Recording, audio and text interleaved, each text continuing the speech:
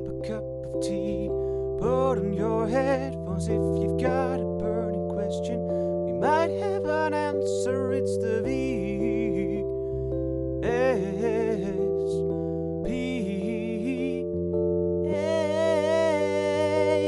podcast. All right, everyone, welcome to our podcast on sexology today. My name is Jet. And I'm Georgia. And we're here to talk about sex. Very professional Zoom lag going on. But yeah, something about us is that me and Yet have been wanting to have a podcast on sexology since the beginning of our committee. And we're so excited that it's finally happening. Our guest today is Yuri Ohlrichs, if I pronounced that right. He's an expert in the field of sex. Thank you so much for being here, Yuri. He caught our attention with his expertise on sexual health, but there's so much more. Maybe you can tell a little bit about it yourself. What do you do? Yeah, well, since about 25 years, I'm working for Rutgers, which is the National Knowledge Center of Sexuality. And I started being a sex educator in schools. So I went to schools in Amsterdam to start with, and then all over the country to talk with young people about sexuality. So I did some sex education as a guest, a host teacher. And then after 5 years, we had to stop these services because the government cut the money for the provision of money for us. So Rutgers went on as a knowledge center, not directly communicating with young people, but serving the professionals instead. Then I became a trainer, and my main fields of training are sexuality education and professional communication about sexuality. So what I mostly do is I do train professionals in how to sexuality, whether they're nurses or doctors or working in schools or in youth care or in prisons. Also I do train, all kinds of people, voluntary, professional, would like to engage in sexuality education. Also for Rutgers, I am one of the editors of sense.info, the website about sexuality, the largest one in the Netherlands, which is hosted or basically founded by Rutgers and SOA AIDS Nederland. And every year about 6 million visits we have from the Netherlands and also abroad. For the English-speaking people, we also have an English version. So you can also see sense.info at the English version. And then since 10 years, I also do this work internationally. So for Rutgers, I do train our our partners in Africa and Asia on basically the same matters. And the challenge, of course, is first to get connected and to communicate and create a safe environment for many people who are not used to talk about sexuality in a group. And then the most fascinating part is to brainstorm with them how the information they have on sexuality and the basic training, how the information can be implemented so that it makes sense within their communities. And that's where their expertise come in. I'm not aware of the cultural sensitivities and things that they are aware of. So, that's always a good learning experience for me as well. But of course, since the last 1.5 years, I've mainly focused on the Netherlands due to COVID. All right, thank you. Mm-hmm. We have a first question for you, and that's pretty much the gist of your work, I think. But what is sexual health? Well, sexual health, it's not only physical health. Many people think, if you're sexual healthy, you don't have STI and you don't have any other physical or mental discomfort, but it's also the availability of information. It's also you live in a sexual healthy environment when you know where to go for information, when you are accepted in the way you express your sexuality, or you have questions about your sexuality. So you basically, to put it very shortly, you live in an environment that supports you in your sexual development, in your sexual desires, of course, within the limits of the law. But that's sexual healthy.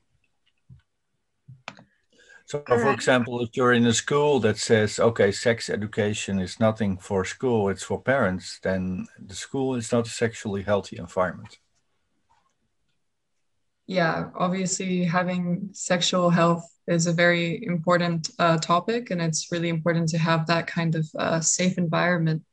On the contrary, what do you think is the biggest stigma against sexual health?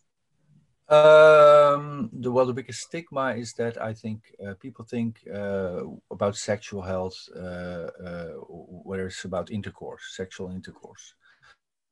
I think that's the biggest misconception when you talk about sexuality, is that people think that it's only about penis-vagina intercourse. And of course, sexuality, it's much more than only that. It's, it starts from birth, and it's until you die, and maybe even after your death, sexuality is part of you.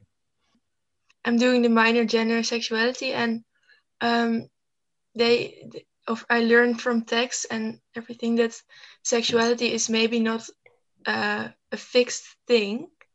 That, for example, you learn that you want to be, or you're heterosexual, and then you're going to be that for the rest of your life. But in other cultures, that's not the case. So how do you feel about it? It's really, well, before the age of 10, your whole sexual map, love map, we call it in sexuality, is fixed. It's imprinted. So everything that you will be triggered by, or aroused by, or stimulated by, it's there. The whole program is programmed. However, it depends on the circumstances and where you go and your relationships, whether or not you discover this. Yeah, it's true that that even, also life events like moving together with your partner, having children, becoming chronically ill, having an accident, all these life events affect your sexuality. Even some medication, for example, antidepressants or other medication, these things all affect your sexuality. And so this means that it's very dynamic. You never know what's going to happen until you're there. And it's given. Yeah, I think that's really interesting. Mm-hmm. And that's also something that it's very important to realize. I mean, I have people that sometimes, well, you're in your students, you're discovering all kinds of new things in life, also relationships, sexuality maybe, and in 10 or 25 years you may think, oh, my sex life is different than it used to be when I was a student. And maybe it's and of course it will be, and but if you don't realize this, or if you haven't learned this, you can be frustrated, or you can be sad about it. But if you anticipate on it, you can do anything that you can to enjoy sexuality to the fullest of your capacity. It's definitely very insightful, Yuri. Thank you for those insights. Going back a little bit to what we've discussed before, you have a lot of experience in this field across different situations, but what do you think are the most common issues that you see in your work? Well, it's the most common, and that's something I really become to realize since I work internationally, is that when you talk about sexuality, and if you do sexuality education, I think 75% is about gender.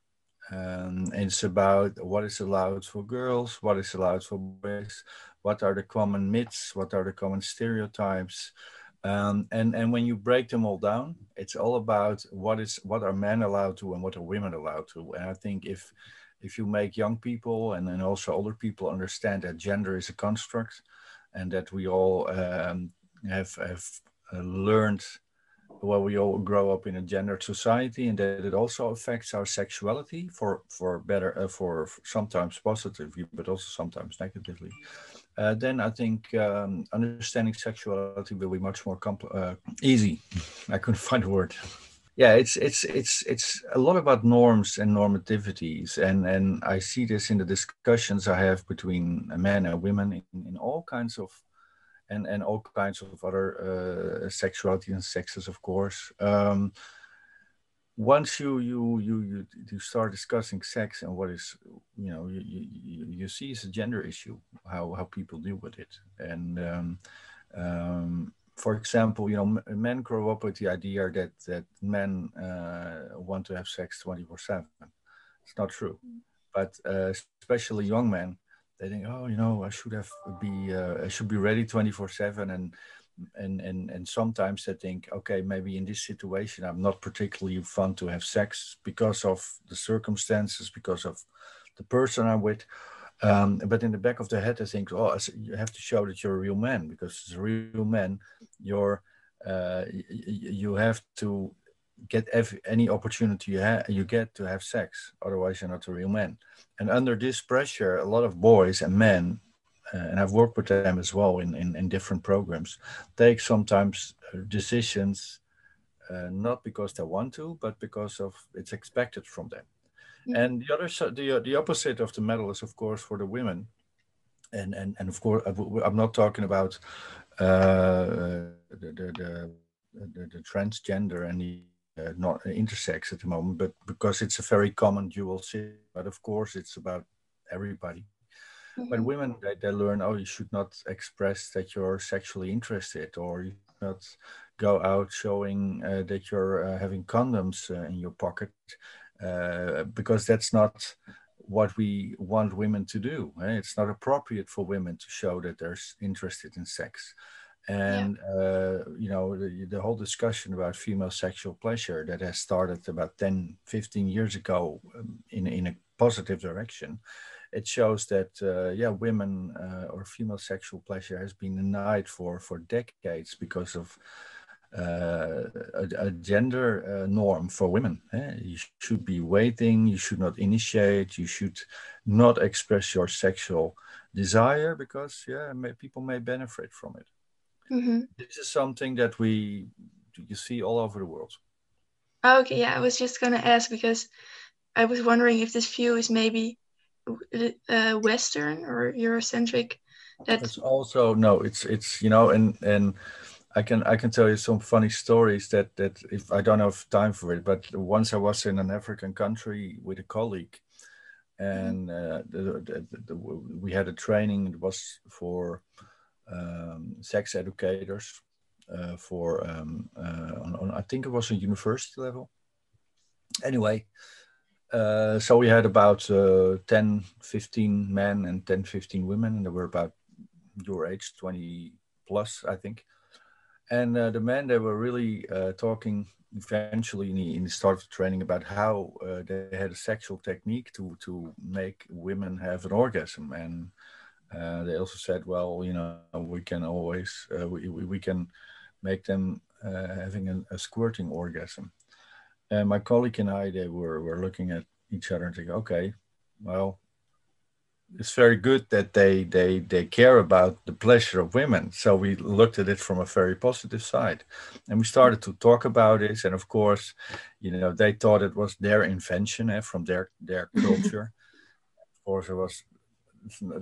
I mean, it's worldwide anyway done the way they performed their sexual act. But anyway, eventually we found out that if the man did not succeed in stimulating a spraying or a squirting orgasm in women, it was the women's fault. And then the man had a good reason to go have sex with another woman. And if the woman said to the man, okay, if you want me to have an orgasm, you should do this or you should do that, then she was a prostitute because, if you know so much about sex as a woman, it's wrong, So what started out as a very positive, story, like, oh, we men, we know how to please our women. And of course, it's a lot of bragging most of the times. But, you see how this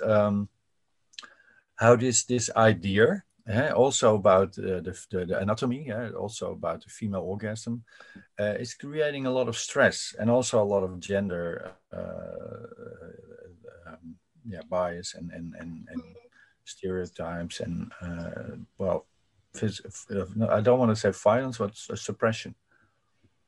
Yeah, that's a different image for men and women, what they can do, or where they can talk about. And this is a variety of the worldwide spread idea that men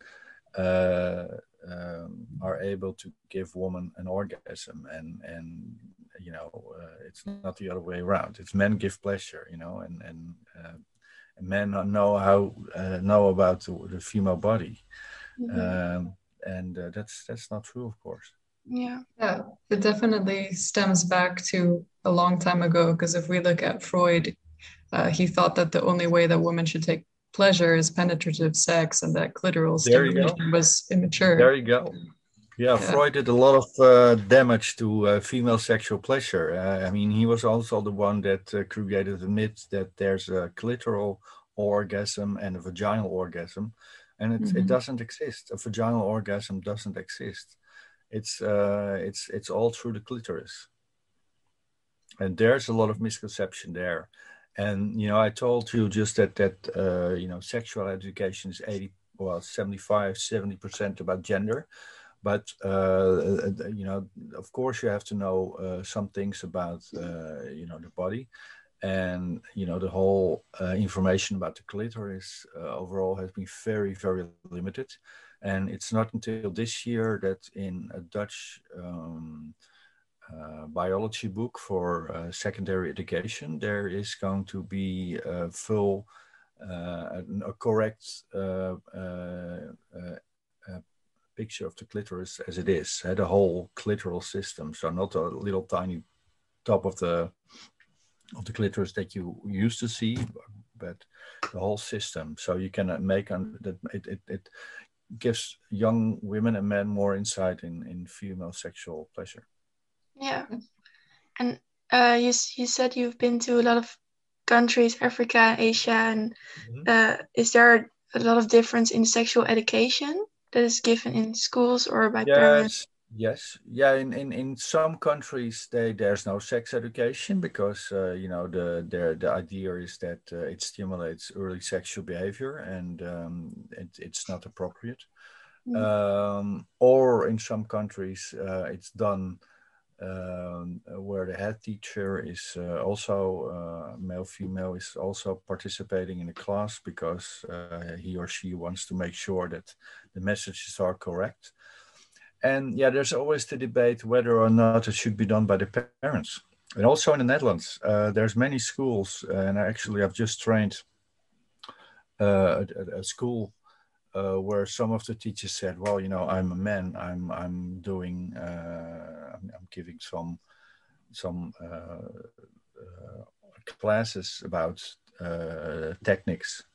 And when something comes up about sexuality, I don't talk about it because it's not my business. And I think if you're a sexual healthy school, you give the opportunity. You're not only there for, like teaching math or teaching Dutch, but when something comes up, like a few weeks ago with the silly action of this Bilal, the guy who forced a young boy to show his penis on camera.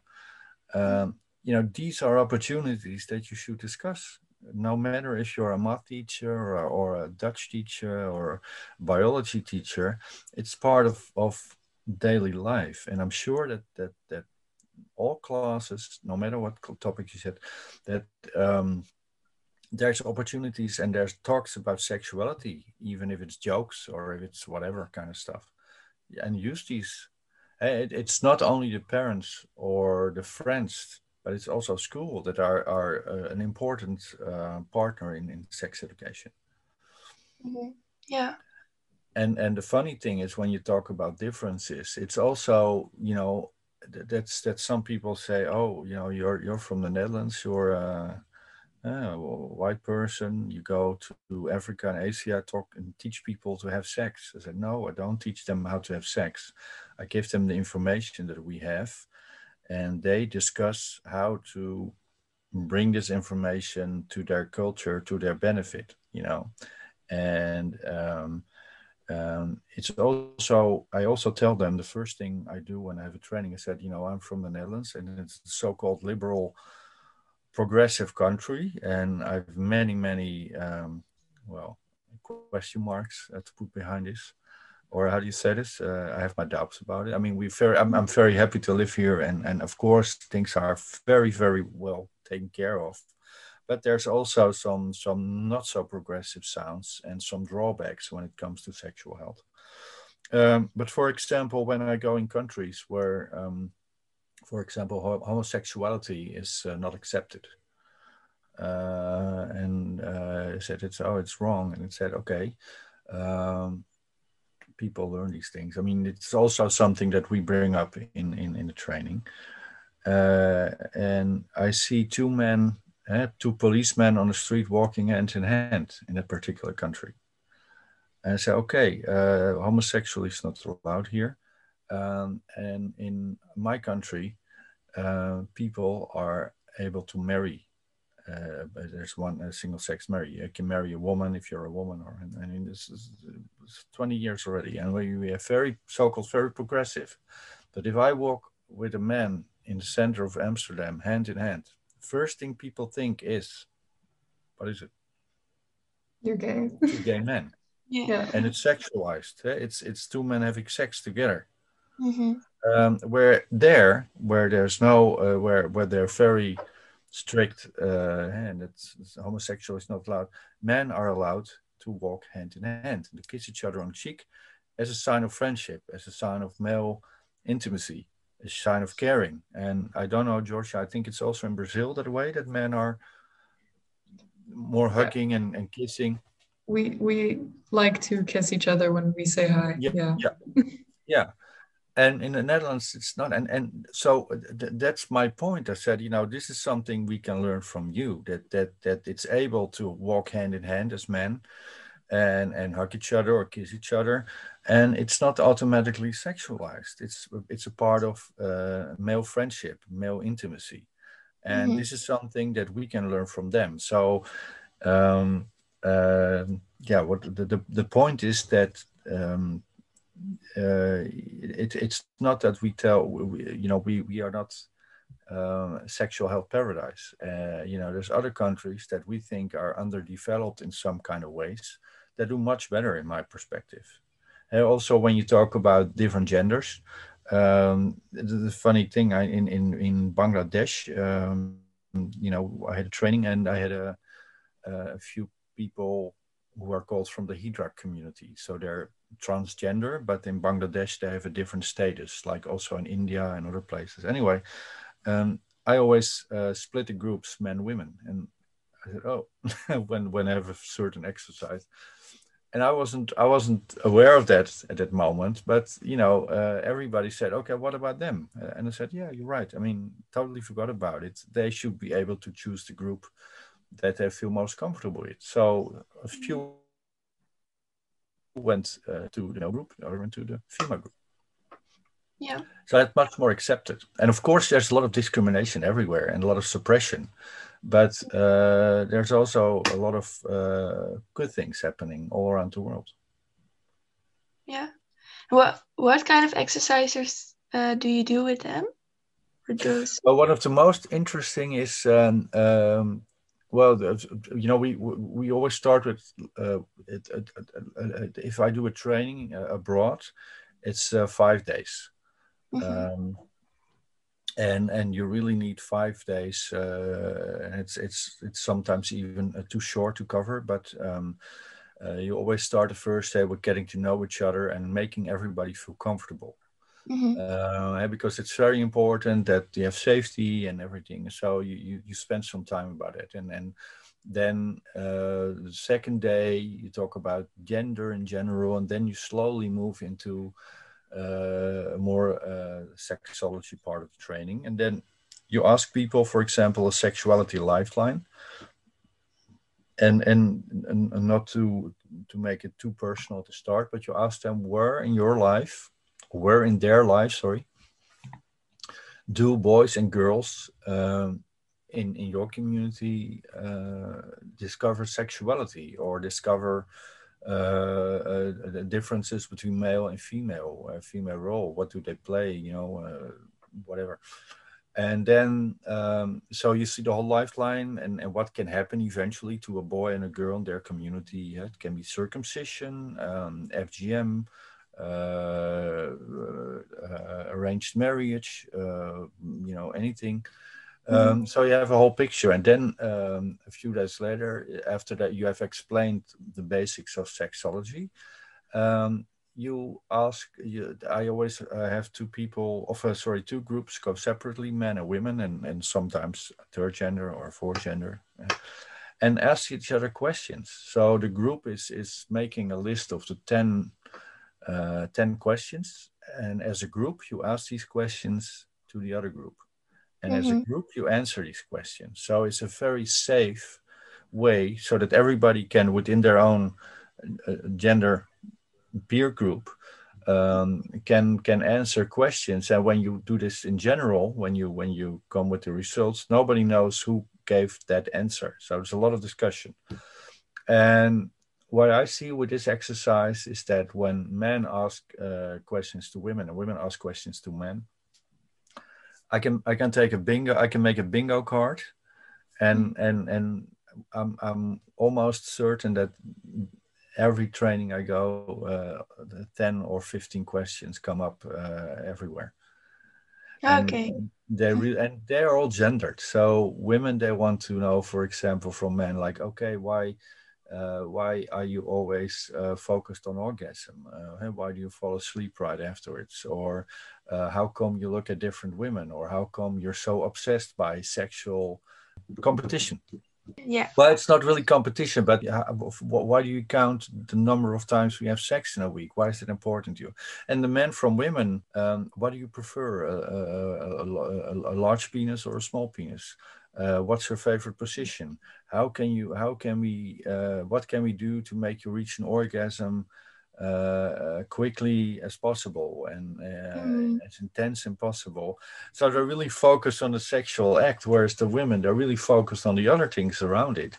And I think at the end of the training you try to blend the two perspectives, and you tell the men, hey, this is a way to look at it, and the women, okay, this is the way that men are taught to look at sexuality, and you are, as well as the men and other people in your society, it's up to you to change this eventually.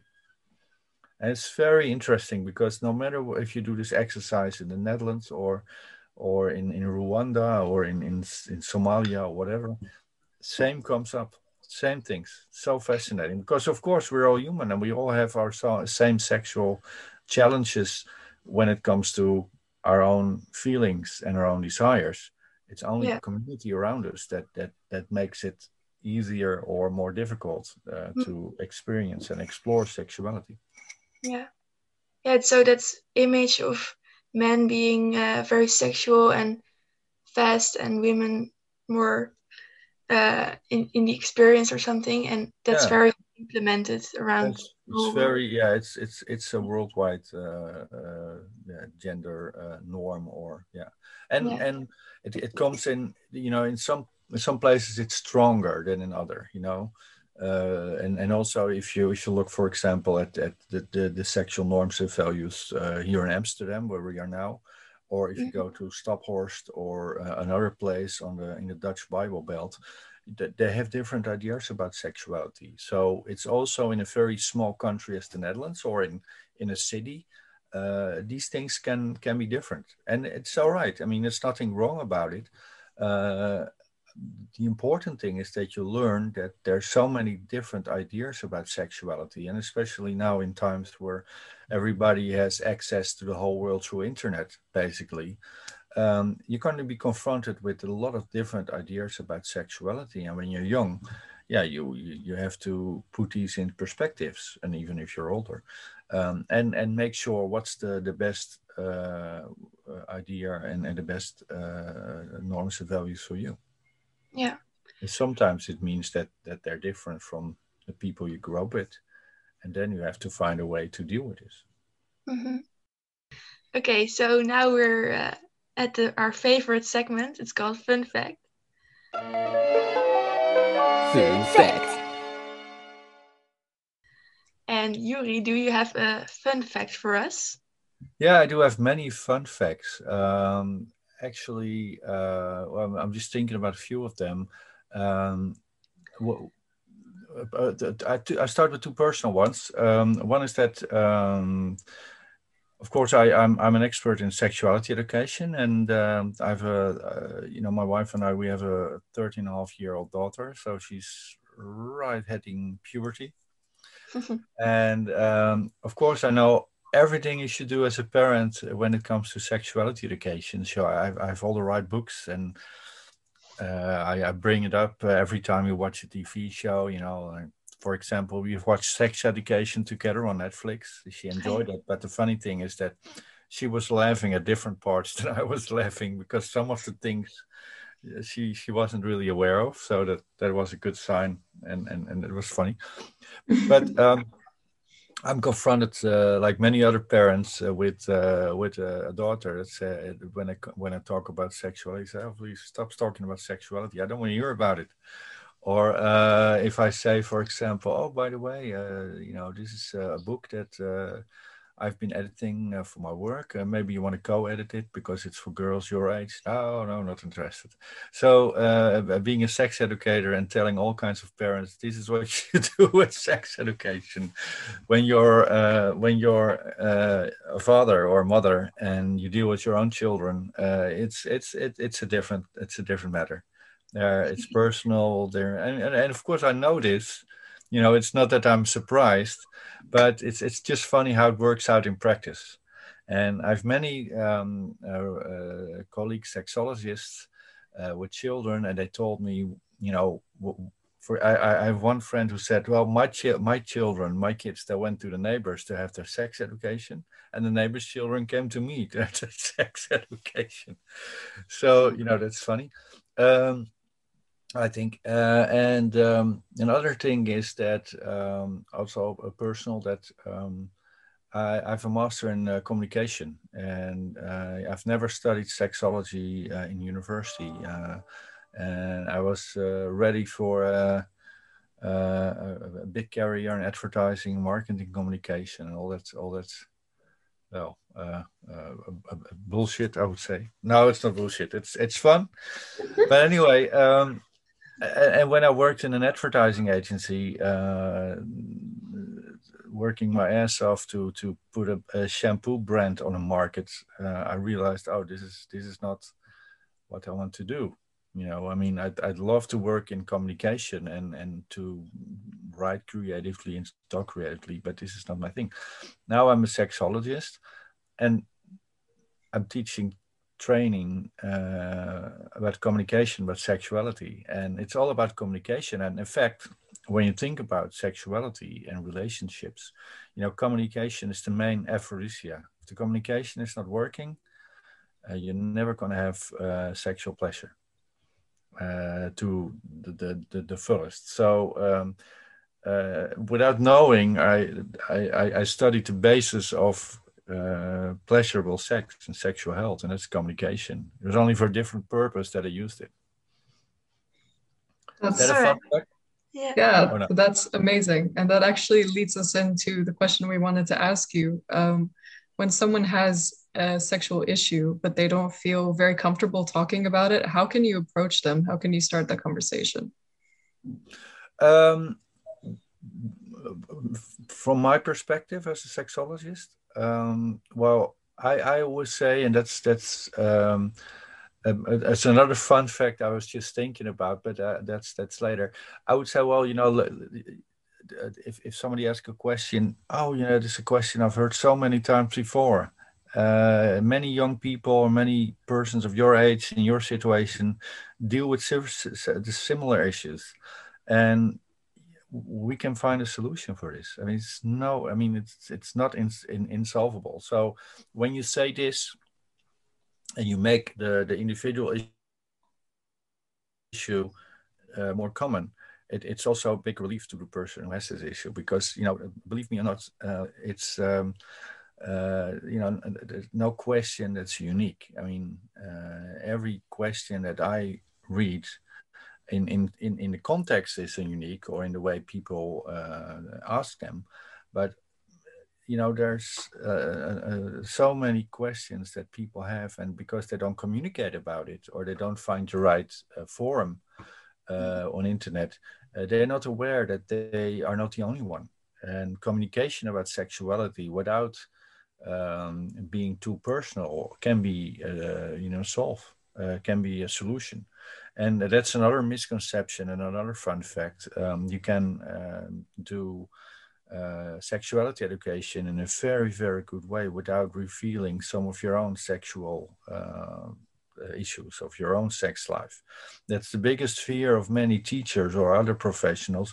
If I talk about sex with my clients or with my students, I have to talk about my own sex life. No, you don't. You don't have to. And there's many, many ways that you can do sex education without really touching your own sex life at all. And then when you just ask about this question about somebody with sexual questions, when I was 16, and it's a long time ago, I was in the previous century, in the 80s. I had some basic sexuality classes at school. I had a biology teacher, and he was a gay activist, and at that time HIV was coming up, and because of this, and because he was aware, he was teaching us about safe sex. Very good, very progressive. Also about diversity in a very progressive way. But then that's it. I didn't learn, but where I learned my lessons, of course I could ask my parents, but I don't know, they're too busy with other things. So no, I didn't want to bother my parents with it. I was a bit uncomfortable with it. So I read the teenage magazines, and there were these music magazines at that time, Hitkrant, and do you remember? Do you know this yet? Yeah, I know Hitkrant, yes. And there was a very explicit Q&A about sexuality. So I read that every week, and I learned a lot from it. 20 years later, working at Rutgers, I was answering the questions of that same magazine. No, it was not Hitkrant, it was Breakout. Do you know Breakout yet? No. No? Okay, yeah, you were too young, but that between 2000 and 2005, that was like one of the most popular teenage magazines in the Netherlands. So then I was on the other side, and I'd seen the questions still be the same as when I was a teenager, only they were much more explicit. So for example, when I had the questions I received for Breakout, there were questions like, oh, how can I perform oral sex? How can I give a blowjob? How can I, what about anal sex? All kinds of different varieties, much more concrete. And when I was 16, I knew these things existed, but it was not mentioned, even though it was really about sex, so it was about orgasms, but it was not so explicit as it was now. So that has changed. Yeah. And you can also see it on Sense Info, the questions that we receive now, they're much more explicit, much more about sexual techniques. So they're much more aware of what sexuality activity is, as we were 30 years ago. Yeah, but maybe it's also that now we know all those things maybe better, but then you are sort of feeling like you're forced to do it like that.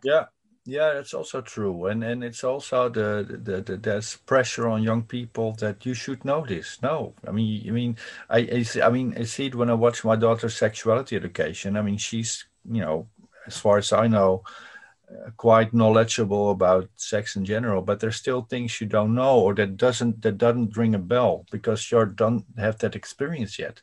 And that's what I tell people with sex education. We all have different experiences, different sources, different stories we grew up with. So don't expect everybody to know the same about sex. Yeah. It's therapy time. Hello, everyone, and welcome to this episode's Therapy Time. So in this Therapy Time, we would like to tell you about what you can go to a sexologist for. So if you have any questions, problems, and uncertainties related to sex and sexuality, these are very common. If you are experiencing difficulties about your sexual identity or sex life in general, a sexologist can help determine the cause and overcome these problems. They can also provide information for you. Some of the problems that someone might experience include, and beware, there's a long list coming, lack of sexual desire or excessive sexual desire, sexual aversion, difficulty having an orgasm, pain during sex, inability to have penetrative sex, difficulty getting or keeping an erection, premature ejaculation or other ejaculation problems, problems or questions regarding sexual identity, sexual incompatibility with partner, or also any excessive masturbation or interference of masturbation with a relationship. All of these issues are common, and there is someone to help you. So, Jet, could you tell us a little bit more about how someone could get help in the Netherlands? Yes, to see a sexologist in the Netherlands, first you need to see a general practitioner. This is to determine whether the causes are physical, especially in cases of pain or dysfunction. In case the doctor suspects the causes are physiological or sorry. No problem. I thought if it's physical, physiological, or just psychological. Okay. Okay. It's fine. Wait. Just okay. Wait. We'll give a pause for Aiken, and then you can speak again. Yeah. Yes, I can. To see a sexologist in the Netherlands, first you need to see a general practitioner. This is to determine whether the causes are physical, especially in cases of pain or dysfunction. In case the doctor suspects the causes are psychological or a combination, they can advise seeing a sexologist. However, there are also counseling agencies that do not require doctor referral if you would like to see a sexologist directly. Yeah, I think this was it. Georgia, it's almost time, I see. You have to run for your explanation. I do have to run for my exam, but I definitely find the content of this podcast more interesting. But Thank you so much, Yuri, for your time. This was a very insightful conversation, and we really. So everyone, thank you so much for listening, and Yuri, thank you so much for telling us all your information about sex and sexology. We really loved it, and we hope you did too. And have a great day at home or somewhere else. Goodbye. Bye.